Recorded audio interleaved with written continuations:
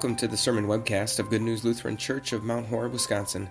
The following sermon was preached on Christmas Eve, December 24th, 2018, on the basis of Luke 2, verses 1 through 20. So I don't know if you knew this, but Christmas is nothing but a big hoax. It would probably surprise you to hear something like that from a guy like me, but I'm guessing it wouldn't surprise you one bit if at some point during this month of December you had heard that from someone.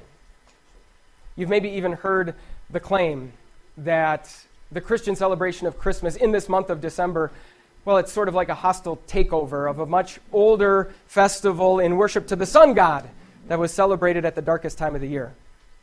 Maybe you've heard the claim that many of our Christmas traditions, including decorating a Christmas tree, have been borrowed from older pagan rituals. Maybe someone has even told you that the central claim of the Christmas story for Christians, the fact that Jesus was born of a virgin, is obviously just a made-up story because, well, I don't know if you know this, but that's generally not where babies come from.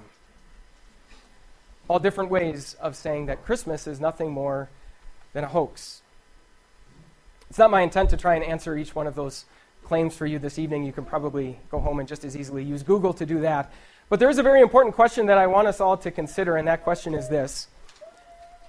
Might it be the case that we would actually want Christmas to be a big hoax? Might that actually be a good thing? Might that even be the best thing in all the world? And here's what I mean. See, Christmas has a funny way of sort of bubbling to the surface, the things that deep down in our hearts we want most. And I'm not talking about diamond earrings or a big screen TV.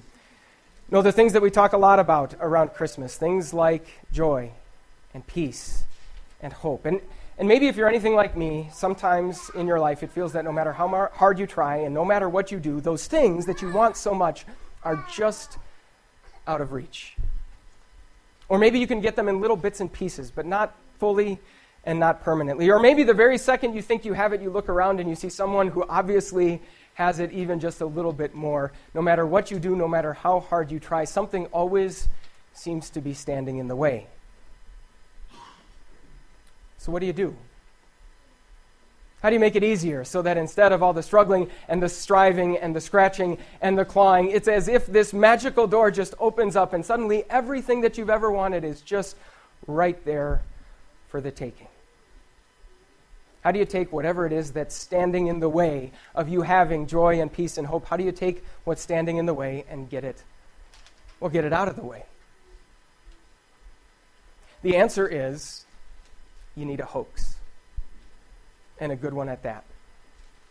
It was April of 1943, and because D-Day was still more than a year off, the Germans had a firm control on most of Europe.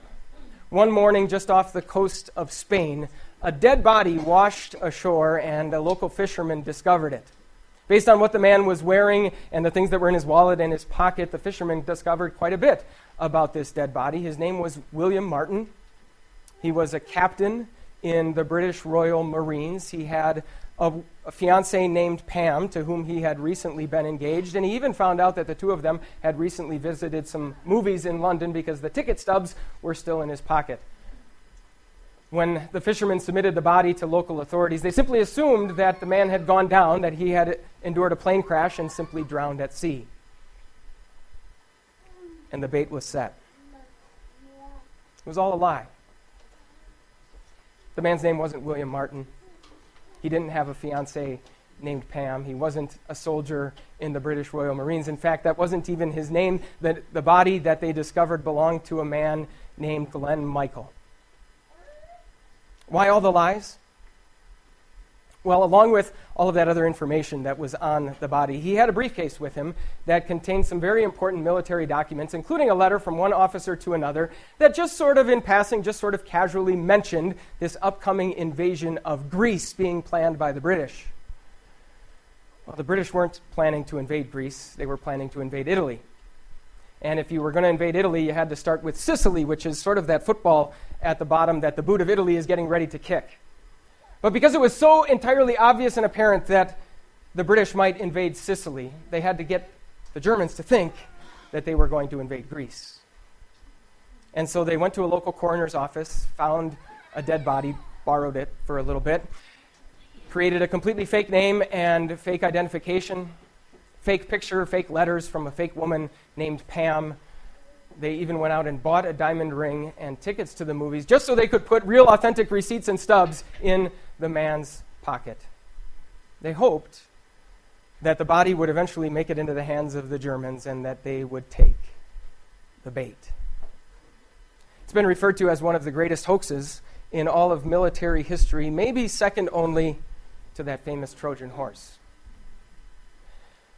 But I wonder if the people who come up with lists like that have ever read Luke chapter 2.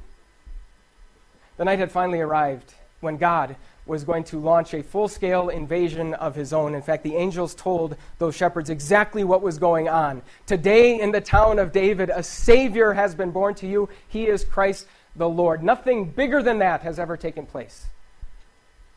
A Savior. Someone to rescue us from everything that is really wrong with us and really wrong with our world. The fact that no matter how hard we try, we can't be the people that we know we're supposed to be. The fact that no matter what we do, we have this aching sensation in our gut that tells us it's not enough. The fact that no matter how much we love someone or how closely we hold them, eventually our greatest enemy, death, is going to take them away. Salvation, rescue from all of that is what God was up to. And to make it happen, he didn't appoint a committee. He didn't send down a special task force. No, all of this was going to rest just on the shoulders of one. A chosen one, a promised one, the Messiah, the Christ. And because all of that important work was going to rest on the shoulders of just one, that one could not just be an ordinary one. That one had to be, as the angel said, the Lord. God himself, God's one and only begotten Son. That's what God was up to. And that sort of raises the question that we would ask about any big effort like that. Where? How? And so Luke starts out his account this way. In those days, Caesar Augustus issued a decree that a census should be taken of the entire Roman world. The most powerful man in the most powerful empire that has ever existed on planet Earth, and he was in a mood to flex his muscles. Just how many people do I rule over? Just how many taxes do they owe me? Just how many men can I draft into my military to make sure that my power stays secure? This was pure, unadulterated, 200 proof power, wealth, and glory, all in one man. Unlike anything the world has ever seen, unlike anything the world had ever seen before. And we might be tempted to think that if God was going to do something big, it would kind of look just a little bit like that. And the bait is set. Instead, in a far-off place called Judea, in a tiny backwood town called Bethlehem, a young mother holds a baby in her arms. She takes her shawl or some other garment and rips it into strips of cloth just to have something to swaddle him in. And then she lays him on a bed of straw in a trough used to feed cattle. What a big giant hoax. The biggest ruse in all of history. Because in this way and in this place, in a world that is entirely hostile to him, God sneaks in his Son. We need to pay careful attention to the word that the angel used to describe that baby and that cloth and that straw. The angel called it a sign. This will be a sign for you. This was more than just letting the shepherds know which stable on Main Street the baby Jesus was waiting for them. This was more than just helping them find directions. He could have led them by the hand if he really wanted to. Could have put a bright, shiny object in the sky like he would later do for the wise men. Could have just given them the address. Could have sent them the link on Google Maps. There's more going on here. The angel very specifically calls specific things a sign. The baby, the strips of cloth, the straw, those things were significant. Those things were emblematic. Those things indicated to the shepherds, to Mary and Joseph, and to us as well, that this is where and this is how our God works. And not just in the life of his one and only Son, but in the lives of all of his adopted children as well. It's important for us to pay attention to that sign. Because there are lots of other signs in our world, aren't there? Bright, flashy objects, big neon billboards, viral videos that are all telling us where to look and where to turn for the things that we want most, for peace and joy and hope. Bright, flashy signs that tell us we can find happiness in the things we own and the thrills we pursue. Bright, flashy signs that tell us we can find peace, we can find safety and security as long as the right person is in office or the right policies are in place. Bright, flashy signs that tell us that our reason for hope, our reason to think that things are going to get better, are all dependent on the goodness of the human spirit and the triumph of the human will. Bright, flashy signs everywhere we see. And all that means is that the bait is once again set. For God to work one more hoax in our day too. For him to work and to give his greatest gifts in a completely different way and in a completely different place. To show up into our world of sadness and strife and despair and bring the peace, the joy, and the hope that can only be found in Jesus Christ. I was reading this week and I came across a quotation from Martin Luther, who I think summarized this idea very well. He said, "God does not act in accordance with the world, but only in the reverse. He looks at that from which the world turns away, teaches those things from which the world flees, picks up what the world casts aside." If I could paraphrase him a little bit loosely, I think he's saying Christmas is God's big hoax. But that kind of raises an important question. Why? Why would God need a hoax? In 1943, the British needed a hoax because the Germans occupied a position of power over them. Sicily was well guarded and well defended. If the British just attacked, well, they might lose. They would certainly suffer intense casualties. But thankfully, because the hoax worked, because news about this intelligence made it all the way to Hitler himself, and because, as a result of that intelligence, he decided to move 7 divisions of his army all the way over to Greece, the British invasion was successful. They had estimated losing as many as 10,000 lives and 1,400 ships, but because of the hoax, they were able to successfully invade Sicily, losing just 1,400 men and about a dozen ships. But what about God? Why would God need a hoax? As strong and as powerful and as wealthy as Caesar Augustus was, he was certainly no match for God and the angel army that he commands. I mean, why didn't God just send down his son to start busting some heads and deliver us from all of our enemies? Well, make no mistake, God didn't need a hoax for himself. But we most certainly did. When the shepherds came across that angel that night, they reacted the way that people normally react when they come across an angel. They were terrified. But then the angel sent them on a mission. He sent them to that stable to see, to touch, to maybe even hold in their arms, not just an angel, but the Son of God himself. Talk about a suicide mission. What a frightening, frightening thing to come into contact with the face of God. Not only that, but imagine if God had done this with a whole lot of commotion and a whole lot of advertisement. If God's Son really was coming into the world, imagine how big the crowd would be. Imagine the news outlets and the paparazzi who would be just dying to get the first pictures of the royal baby. Imagine the number of teenagers who would be standing there with their cell phones held up just waiting to post the video on Instagram. Imagine how quickly some entrepreneurial spirit within the crowd would figure out a way to make a profit off of the whole thing and start selling tickets. Imagine what the tickets would cost. Imagine if they came up with an order for who got to go in first based on social or economic status. Where do you think the shepherds would have fallen in that line? You know the answer. You and I experience this kind of thing, at least I do, every time I go to the airport, right? You've got the Gold Club, and then the Business Select, and then First Class, and then Coach, and then Cargo, and then maybe the shepherds would come after that. Instead, they walked in, uninterrupted, unhindered. Maybe most remarkably of all, they walked in unafraid.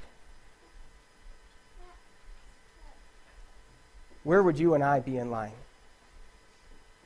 If we listen to those bright, flashy signs and look for peace, hope, and joy in all the places where those signs are pointing us, where do you think our place in line would be?